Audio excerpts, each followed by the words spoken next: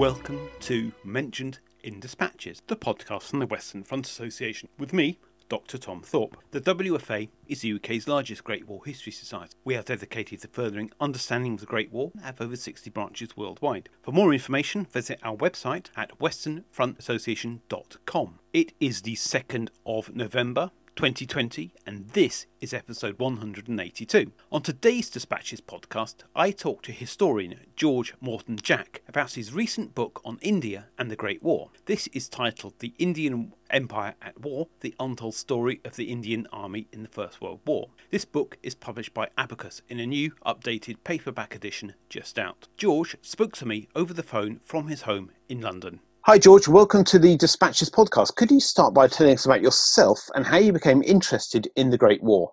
Well, thanks, Tom, and thank you so much for having me on. And so a little bit about myself, in that I'm a historian, of course, and I live in London. My roots as a historian, really, from studying history at Oxford University, where I studied global and imperial partly as a postgraduate. And that certainly set me in a certain direction, which was partly that I wrote my first book on the First World War for Cambridge University Press, and now my new book, just out in paperback, The Indian Empire at War, following that. But as to getting interested in the Great War, I think it's so important to see the war as part of how we understand the modern world. And I think this is really at the heart of why I became interested. And by that, I mean we need to think about the Great War as something that is globally significant. And it was, for me, perhaps the seminal global event of the modern world. It's really at the root of the world today. And to understand our world today, we need, in part, to understand how the world worked, how it changed from 14 to 1980. And I was inspired in particular by historians like Sumit Sarkar or Michael Howard and their work on the war's social impact. And they, among others, sparked my interest in how we can understand the Great War as involving societies all around the world. And once we do that, we can begin to see the First World War and the meaning and relevance of that middle word, the world, the 1914-18, could do with some more explaining, I felt. Can you start by giving us an overview of your book, The Indian Empire at War? Well, the book is a global history of the First World War, and it's telling the story of the 1.5 million or so Indian or South Asian servicemen and their British officers and their British generals and their British political leaders, and how they worked together to experience the war as a global event. And the book is the story of how the Indian Army served on, at my count, more fronts across the continent than any other army. And in the process, its men visited about 50 different countries on today's map. And again, at my count, that's more than the men of any other army in the world. And through that extraordinary range of experience, what the book does is tell individual stories. It's a narrative history of India's World War. And there are some extraordinary characters, such as the British General James Wilcox, who was sacked on the Western Front, effectively, for trying to limit how much Indian soldiers were sent forward in British attacks, which he thought were pointless. And he's a very curious example of a general who tried not to be aggressive, tried to save his men at time. And also other amazing characters, the Indian officer Amar Singh, who wrote what's believed to be the longest diary handwritten continuously ever, which he wrote between the 1880s and 1940s. And of course, he wrote that part during the First World War, and that's a fantastic source. And another individual story, among others, is the Indian soldier, a Muslim called Mir Mast, who deserted the Indian Army on the Western Front and became a German agent in captivity in Germany, and then went on to serve the Germans during the war as a secret agent in Eastern Europe, into Turkey, and then in Afghanistan, and then into what's now Pakistan, all in the First World War. And it's through experiences of people like this that we can see the First World War afresh. And I think that's what the book really does. It's looking at the First World War, looking at it globally, but through individual stories and telling how the war was experienced from an individual point of view. It's looking at the whole event afresh. So why do you think your research is important? Well, I think there are two answers I give to that. And the first is that I think the subject of India in the First World War has, in the last 100 years, been relatively neglected. And that's not to say that there isn't already, before my book, and also coming out recently, a lot of great work by other historians on India and the First World War. And in particular, we have Shantanu Das, Rana Chinna, and others. And I've depended very much on their research and often their help. But what it didn't seem we had, and what I believe my book is the first example of, is a single global narrative history of the Indian Army in the Great War, told through personal stories, and not focusing on a particular front, but on all the fronts, comparing these, and through that, as I've said, telling the Great War afresh. So I think looking at India in the First World War is a neglected area. And let's not forget that India at the time was a vast society, times greater than British society by population. And it's extraordinary how relatively little attention given to such a big society, important experience of the First World War. And my book is the first narrative military history of the Indian Army's global war. And I think it's extraordinary that that could even be so, given that the war ended 100 years ago. But beyond the idea that India has been neglected, and there's something that we need to catch up on almost as in our history in appreciating India's role more, I think it's really important to understand how much shared history there is here between different communities and different parts of the world. And I'd say that the area of research and the stories in the book are important because they're very much part of British history. And that's because they're really part of imperial history, which is an extremely wide concept. But within that, there's so much history which is British within the history of the British Empire. And I don't think those imperial histories are told as much as they should be. And I know I'm one of an increasing chorus who's saying that in recent time. But I think looking at the First World War and the contribution of the Indians to the British war effort is really about appreciating more of what British history really was, beyond, say, familiar British Army stories of the Western Front. You use news sources in the book. Tell us about them and what insight did they give you into India and the Indian Army in the Great War? Well, there was one source which in particular unlocked the history of India in the Great War for me, and it was really the main reason for writing the book. And it came to me by an extraordinary stroke of good luck, because I was able to find just outside New York a particular treasure trove of unpublished source material. And this material now sits in the British Library, and there are also copies of it at a military archive in Delhi. But it's the only known collection of Great War Indian veteran interview transcripts. And the collection amounts perhaps 1,000 pages or so from the 1970s and early 1980s, when the last surviving Indian veterans were interviewed. And the transcripts were handed to me by the American historian who was part of the team that did the interviewing and wrote down the answer. And the insight that these transcripts give is really looking at the war in hindsight, but from the point of view of the Indian veteran. And that's so important because there's a relative dearth of sources by Indian veterans. Unlike, say, many British Army veterans, Indians tended not to write their own memoirs or have the same tradition of picking up a pen after the war ended to write their point of view about it. And what we get through the transcript and these voices from the 1970s and 1980s is Indian veterans speaking as free men compared to what they were during the war, which was British subject in effect of the British Empire. And by that, of course, they were colonial subject in an extremely difficult and painful position with the British as their rulers. And there was a lot at the time they weren't even allowed to write, or they could get into extreme trouble with colonial law if they spoke their mind, even being executed in some Indian soldiers if they spoke against the British. But what the transcripts really bring out is it's full of thoughts and reflections from Indian soldiers saying things that they weren't really in a position to say in public during the war. And this is really about their position as colonial subject. And I'll give a couple of examples from the book about the kind of things that in the transcripts Indian veterans of the Western Front here were saying about what they felt about their service. There's one Sikh, for example, who said, "I felt that Indians were deprived of their right. We felt that our social setup should be on the new lines like that of France and Europe." And there's another veteran saying, "We felt we should be given liberty and freedom, which the French people were enjoying." And I think we can all appreciate quite easily that Indian soldiers were colonial subjects, but it's a separate matter to actually unpack what that meant and to even try and look at it from away from the British point of view and try and look at it from what the war was like if you're a colonial subject or an Indian at the time. And there are some veterans in the transcript who talk about, for example, there's one veteran who said, "The French told us that we should fight for our own country and advised us to be free from the British yoke." And he went on to say, "We came to know that the British had been treating us as slaves." Now, this is a common remark in the transcripts of Indian soldiers looking back at the First World War. And one of them says, "We were slaves." And this is how they felt looking back at the war and what it was like to serve the British as colonial subject. So the insight that these extraordinary transcripts give is these voices of Indian soldiers saying how the world looked from their point of view. And there aren't veteran transcripts like this that have been found anywhere else. And they're absolutely central to the book. I'll mute before I go to the next one. Yeah. So before the Great War, what was the Indian Army? What was its size, structure and purpose?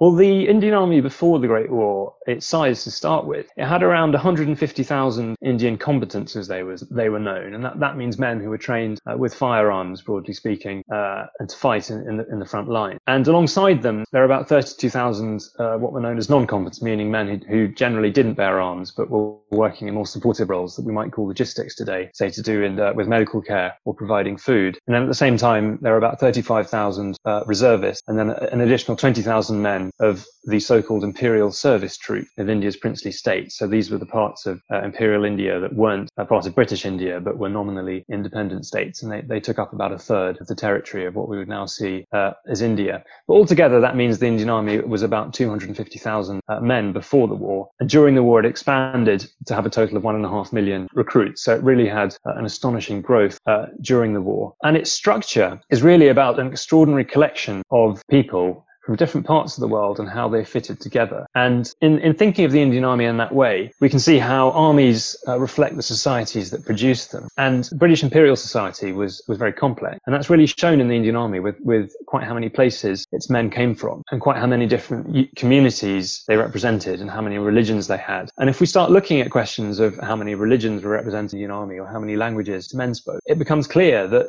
the Indian Army was the most diverse army socially or culturally or linguistically in the world. And so to look into what that means, there were about 9,500 British officers in the Indian Army. But some of them were born and raised in British India. Some of them were from Australia. Some were from Ireland. Some were from Canada. Some were from Jamaica even. And again, that shows a lot of diversity there of where the British officers were from. But the subordinate mass of Indian officers and ranks came from also now 7 different countries across South Asia. And they were mostly villagers belonging to the provinces. They also came from other areas such as independent Nepal. Some were Afghan, some were Burmese, some were Bengalis, some were Gujaratis, some were Gurkhas, some were Marathas, some were Punjabis or Tamils, or some were Tibetan. And it really is an extraordinary long list, if it was to be looked at anthropologically, of tribes, of clans, of castes, of nationalities, so many different places and so many different people. But the structure of the army they were in is all about the empire, in that you have British officers on top who are in charge, and they could be as young as 19. And underneath them was the massive Indian soldiers who effectively didn't have the right to have the same status or political rights as the British officer. So the structure of the Indian Army is all about colonial control. And the structure involves various subjected to, such as flogging, which had been banned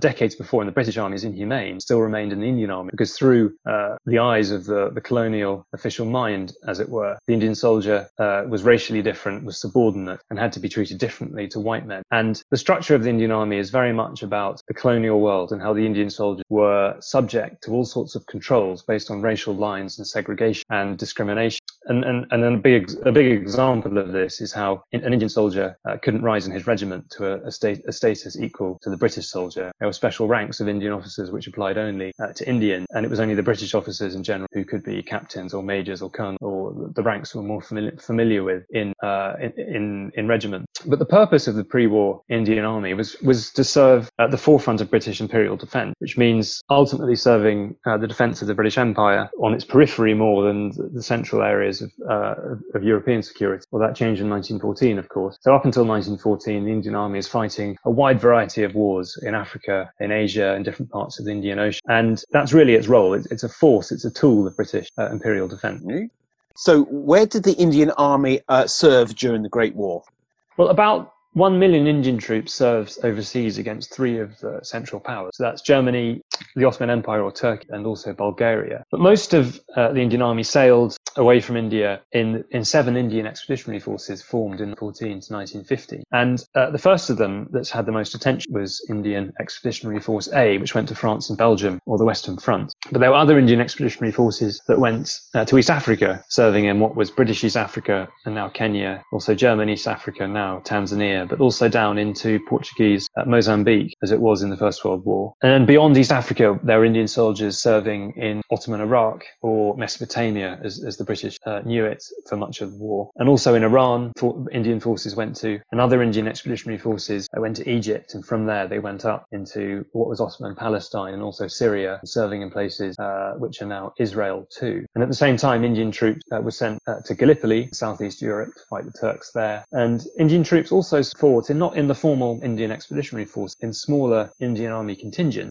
very widely across continents. And that included Indian forces that were sent to fight the Germans or the Turks or others in Cameroon, the Sahara Desert. Also, Indian troops served in Italy and Greece. They served in the Caucasus. They served in Arabia. They served in Central Asia. They served in China. And also, there's a map in the book which I really enjoyed putting together, because I thought the Indian Army served in so many places, hasn't been put together visually. So I made a map with the help of a map expert, of course, who drew it, but bringing together and showing all the places the Indian soldiers served. And as I said, they served in more countries today as the men of any other in the world. Extraordinary to see that double page map shows all the places. So why did South Asians choose to fight in the Indian Army?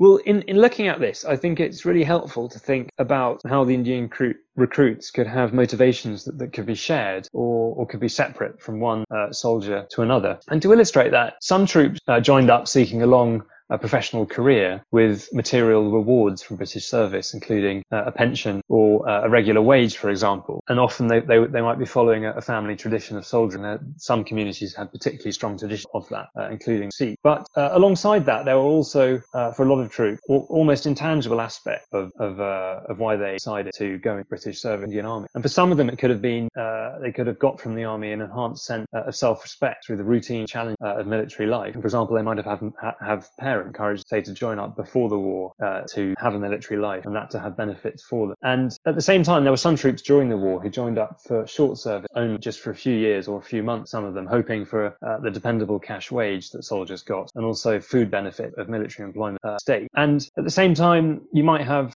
troops who joined up during the war for a chance to travel and see the wider world. That could have been an aspect for some. If I joined the army, travel away from district or village or province, see the wider world. And alongside that, it's important to remember that some Indian troops were coerced into military service. And this happened in particular towards the end of the First War, where the colonial recruitment structure would have the result of sending recruiters into villages and essentially forcing men by force, physical force, to join up against their will, dragging service. And so we have to be careful in thinking about how South Asians might have chosen to fight in army. Some, it wasn't a choice, it was something forced. And how would you characterise South Asians' experience of the war?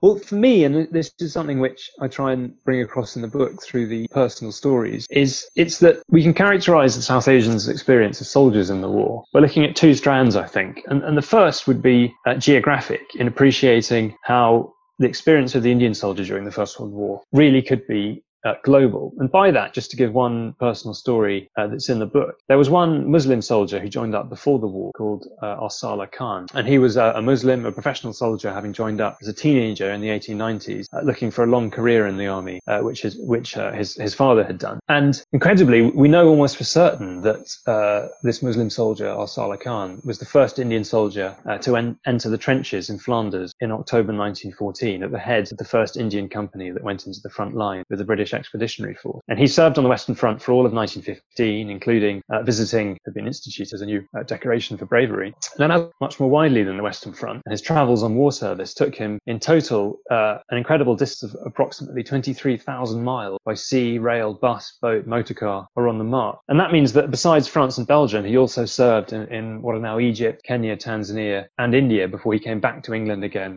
in 1919. So by saying that I'd characterize the South Asians' experience of the war is geographic, it's really saying that there were a significant number of Indian soldiers whose experience of the war was on multiple fronts. They would fight in one place one year, fight in another place another year. And it's through looking at their experiences in that way that we begin to see what did they say about the Western Front compared to what did they say about fighting in Iraq. Or if they'd been on the Western Front and were in East Africa, what comparisons did they make between the places? And it's really when you start taking that comparative approach through the personal point of view that you can really see the First World War afresh, not just say from a community point of view by looking at the point of view of an Indian compared to a British, but having a soldier who say fought in Flanders in 1914 and 1950, but then is fighting in a jungle in East Africa, and you know what experience did they have that was different, and how can that tell us about the First World War? But the second strand I was talking about of what characterizes South Asian experience in the First World War is a tragic one of suffering. And there was suffering and battle, of wounds, of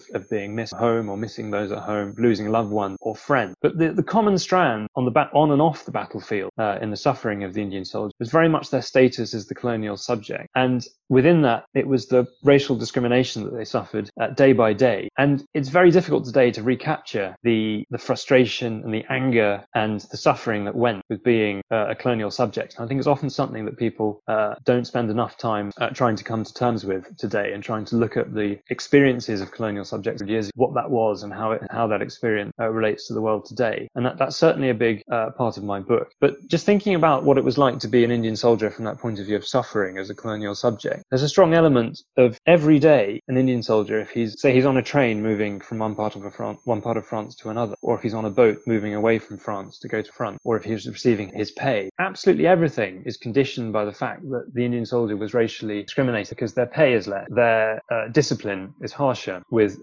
corporal punishment in a way which British soldiers didn't have because they were seen as racially superior, or Indian soldiers weren't allowed to enter certain room ship or would be kicked out of a certain train carriage because they weren't white. These things happen day by day by day by day, again and again for the Indians, and I think that has to be recognised if we're going to try and characterise overall war experience was for them. And so how did this war experience affect the Indian Army as a whole? Well, I think a big part of this is that we can look at the Indian Army as an institution. And as an institution, as we were saying earlier, its function was ultimately serve the ends of British imperial defence. So that could be defending the empire, say within India, against people who were seen locally to be a threat to the colonial regime, or the Indian Army as a tool of British force abroad, again, serving ultimately in the interest of defending the empire. And if we look at the Indian Army and how the war affected it as a whole, in 1914, the Indian Army goes to war as this tool of British imperial defence. But what does it become during the war as a whole? How does the war affect it? And how does it change as that kind of tool in British hands? And the answer is absolutely extraordinary, because it develops, as we were saying, from about 250,000 men up to a total of 1.5 million recruits. But it does that, as it does that, with all sorts of increased industrial output and increased numbers of officers and everything that went into the Indian Army. By 1918, it's emerged as a much more modern army that specialises in fighting other modern armies, to the extent that it becomes extraordinarily powerful in the Middle East in particular, become the dominant force of occupation across the Middle East. And again, that's for British ends of imperial security. So if we're looking at how the war affects the Indian Army as an institution, it affects it by modernising, by transporting it abroad. And there, the Indian Army becomes this even more powerful tool of the British Empire. And in particular, that's in places like Palestine or Iraq, where the Indian Army by 1918 is the primary force of foreign occupation. And it's done it by defeating the Turkish army. And it's done that because it was able to develop into a much more modern force, fighting in quite modern, mobile ways, say using mechanized transport as part of its fighting by 1918. But otherwise, looking at the more personal point of view of how the Indian Army developed in the First World War, there's strong evidence, if we look at it at a more personal point of view for the Indian soldiers, that those soldiers who served by 1918 had evolved different senses of individuality and of community identity through their war service. So individually, we can look at the experiences of foreign countries that the Indian soldiers had and the many tests of war they went through. And these experiences gave the Indian recruits often an enhanced understanding of how they deserved equal political and social treatment alongside the other peoples of the world, like the French, they'd usually not met before 1914. And the war gave them a sharpened sense of how their rights had been denied under British rule, and they had a higher expectation of fairer or equal treatment. And this didn't necessarily equate to just immediate or open demands from them for Indian independence, the British Empire. Rather, they were all the readier to question and oppose British controls compared to before. And on community identity, some Indian soldiers mixed as they hadn't before, for example, in hospital gardens, say in England. And this would mean mixing with other men of other castes, religions or regions that they might have come across in the army. And through that kind of socializing, it eroded mental barriers I think they had of community difference up to 1914, and often prompted them to feel like they had more in common with and much more sympathy for men of other communities. And war changed Indian recruits' perspectives in other ways, like sparking a new determination in many for better education of their family, including among women, which they had seen in France, say, with girls going to primary school, and so that their children could have expanded opportunities in the world as a result. So it's very much that personal element of how Indian soldiers went out into the world, saw things themselves, and led them to rethink their world and how it could improve. And the book's packed with stories about how they did that. So, that example there, a particularly powerful one I found, was how Indian soldiers wanted better lives for their children. And how was the Indian Army of 1914-1918 remembered following the war? Well, there's a curious idea recently about how the Indian Army has been forgotten. There are a number of headlines, say, from the BBC and others, using that idea of how the Indian Army hasn't been remembered, as it were. But following the war, especially in the 1920s and 1930s, there was a great deal done by the British to commemorate or memorialize the Indian Army and try and remember its participation in the war in a particular way. And there really was a flood of books and memorials following Remember an Army. And these book memorials were always created in some way, shape, in Britain. And that meant that the memories, as they were created in the book, the British would either portray the Indian soldier a weak or white colonial mentality, or it would be commemorating the Indian soldiers' bravery, show how the Indian soldiers fought for the Vic twist that role as a way of binding tight together after the first. With Indian soldiers fought for it, the idea fought for the empire, so also helped to strengthen up they represent under the British. So these ideas of empire and memory, almost in favour of the British Empire, a big element of how they remembered after. But it's really interesting to look into that and unpick it, and it's extremely revealing if we do that about how the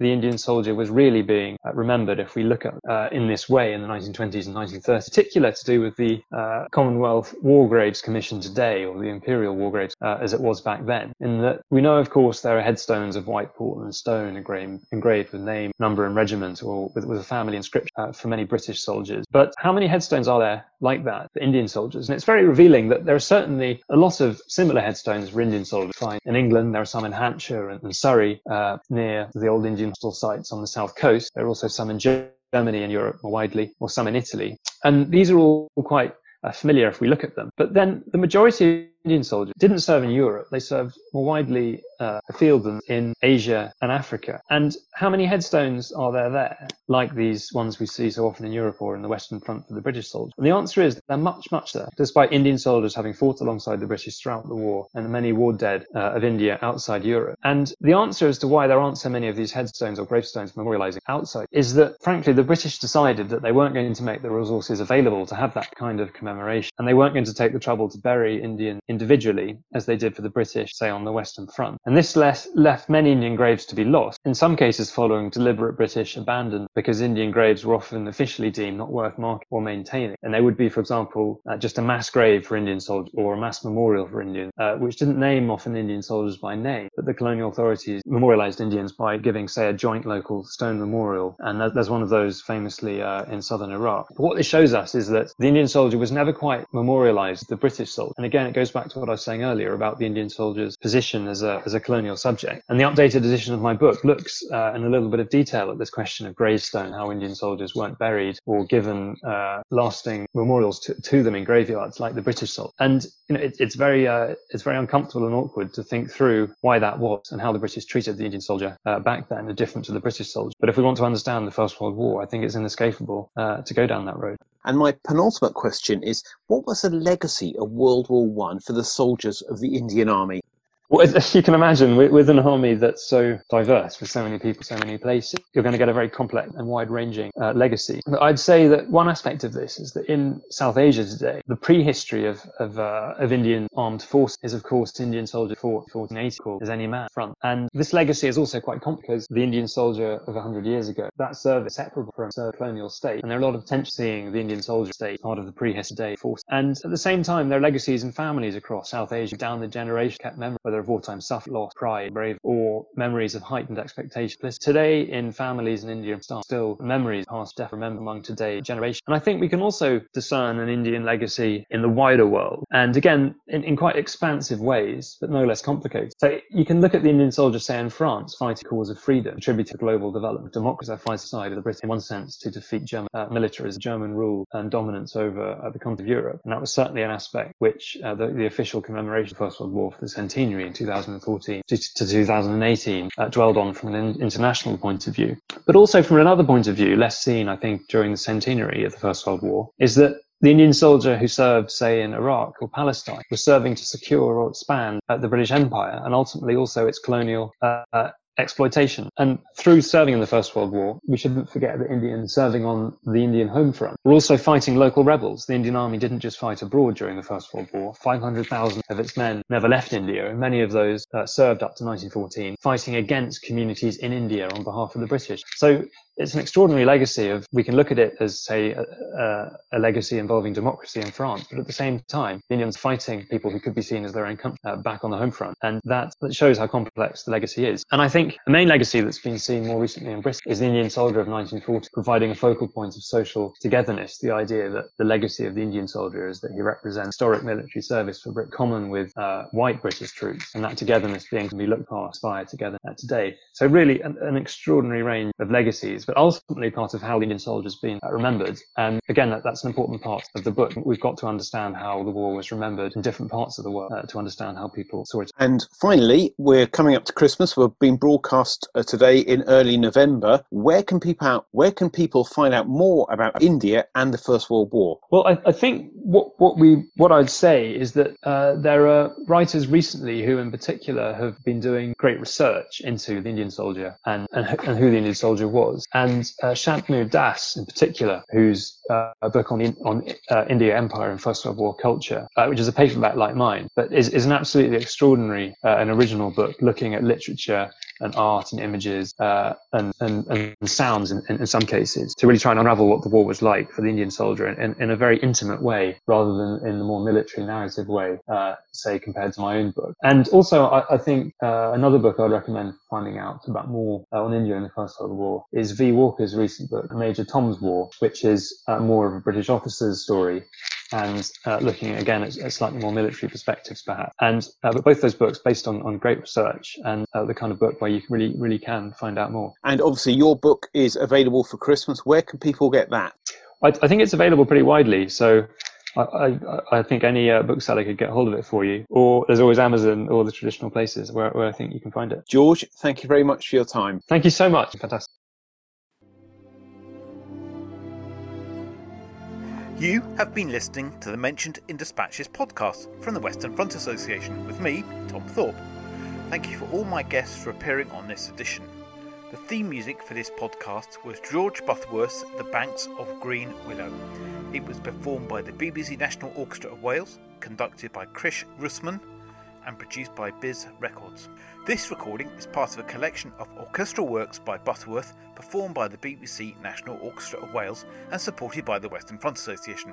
This is available from all good record stores under the record code BIS2195. Until next time.